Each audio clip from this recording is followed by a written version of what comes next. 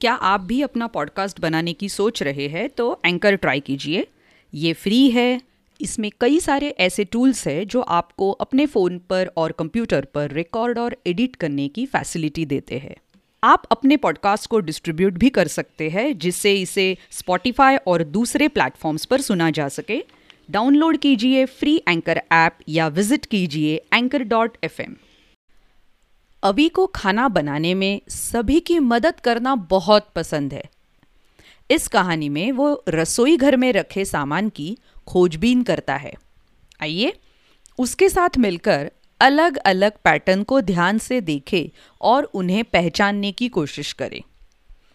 कहानी है रसोई घर में पैटर्न।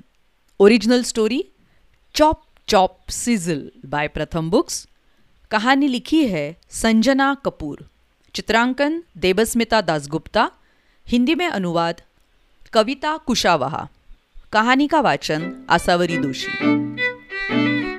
अभी रसोई घर में है। आज सब एक साथ मिलकर खाना पका रहे हैं। नाना जी ने प्याज काटा, कटकट सुड़ सुड़, कटकट सुड़ सुड़। माँ को चाहिए हल्दी और दालचीनी। अवी ने दराज में देखा। नीला ढक्कन, लाल ढक्कन, सफेद ढक्कन, नीला ढक्कन। अवी ने 2 डिब्बे उठा लिए। पापा बड़े चम्मच से मिलाते हैं। सर छन छू पट। अवी को चाहिए मसूर की दाल। दालें सफेद डिब्बों में हैं। सफेद डिब्बा, सफेद डिब्बा, पीला डिब्बा, सफेद डिब्बा, सफेद डिब्बा। अवी को मसूर की दाल मिल गई। अवी ने पापा की दाल धोने में मदद की।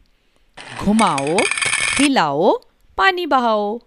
घुमाओ, हिलाओ, पानी बहाओ। घुमाओ।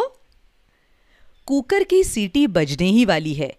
अवी को उसके बजने का इंतजार है। माँ ने गैस बंद कर दी। नानी सलाद काट रही है। अवी सलाद के टुकड़ों को थाली में सजा रहा है। एक खीरा, एक टमाटर, एक मिर्ची, एक खीरा। अवी ने मेज पर खाने के लिए बर्तन लगाने में नाना जी की मदद की। एक थाली, एक कटोरी, एक चम्मच, एक गिलास। एक थाली, एक कटोरी। सभी चीजों से बहुत अच्छी महक आ रही है। सब लोग खाने के लिए एक साथ बैठते हैं। अवी को एक साथ मिलकर खाना पकाने वाला दिन बहुत पसंद है। हमारे चारों ओर तरीके यानी पैटर्न है।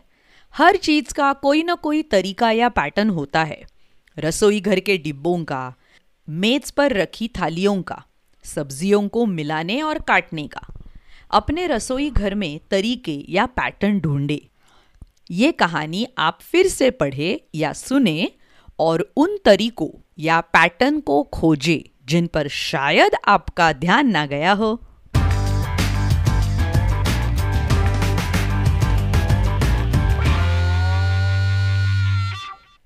तो ऐसी अलग अलग दिलचस्प कहानियाँ सुनने के लिए बुक्स दैट स्पीक इस चैनल पर ज़रूर आइएगा। यूट्यूब पर और अलग अलग पॉडकास्टिंग चैनल्स पर। Website www.booksthatspeak.com।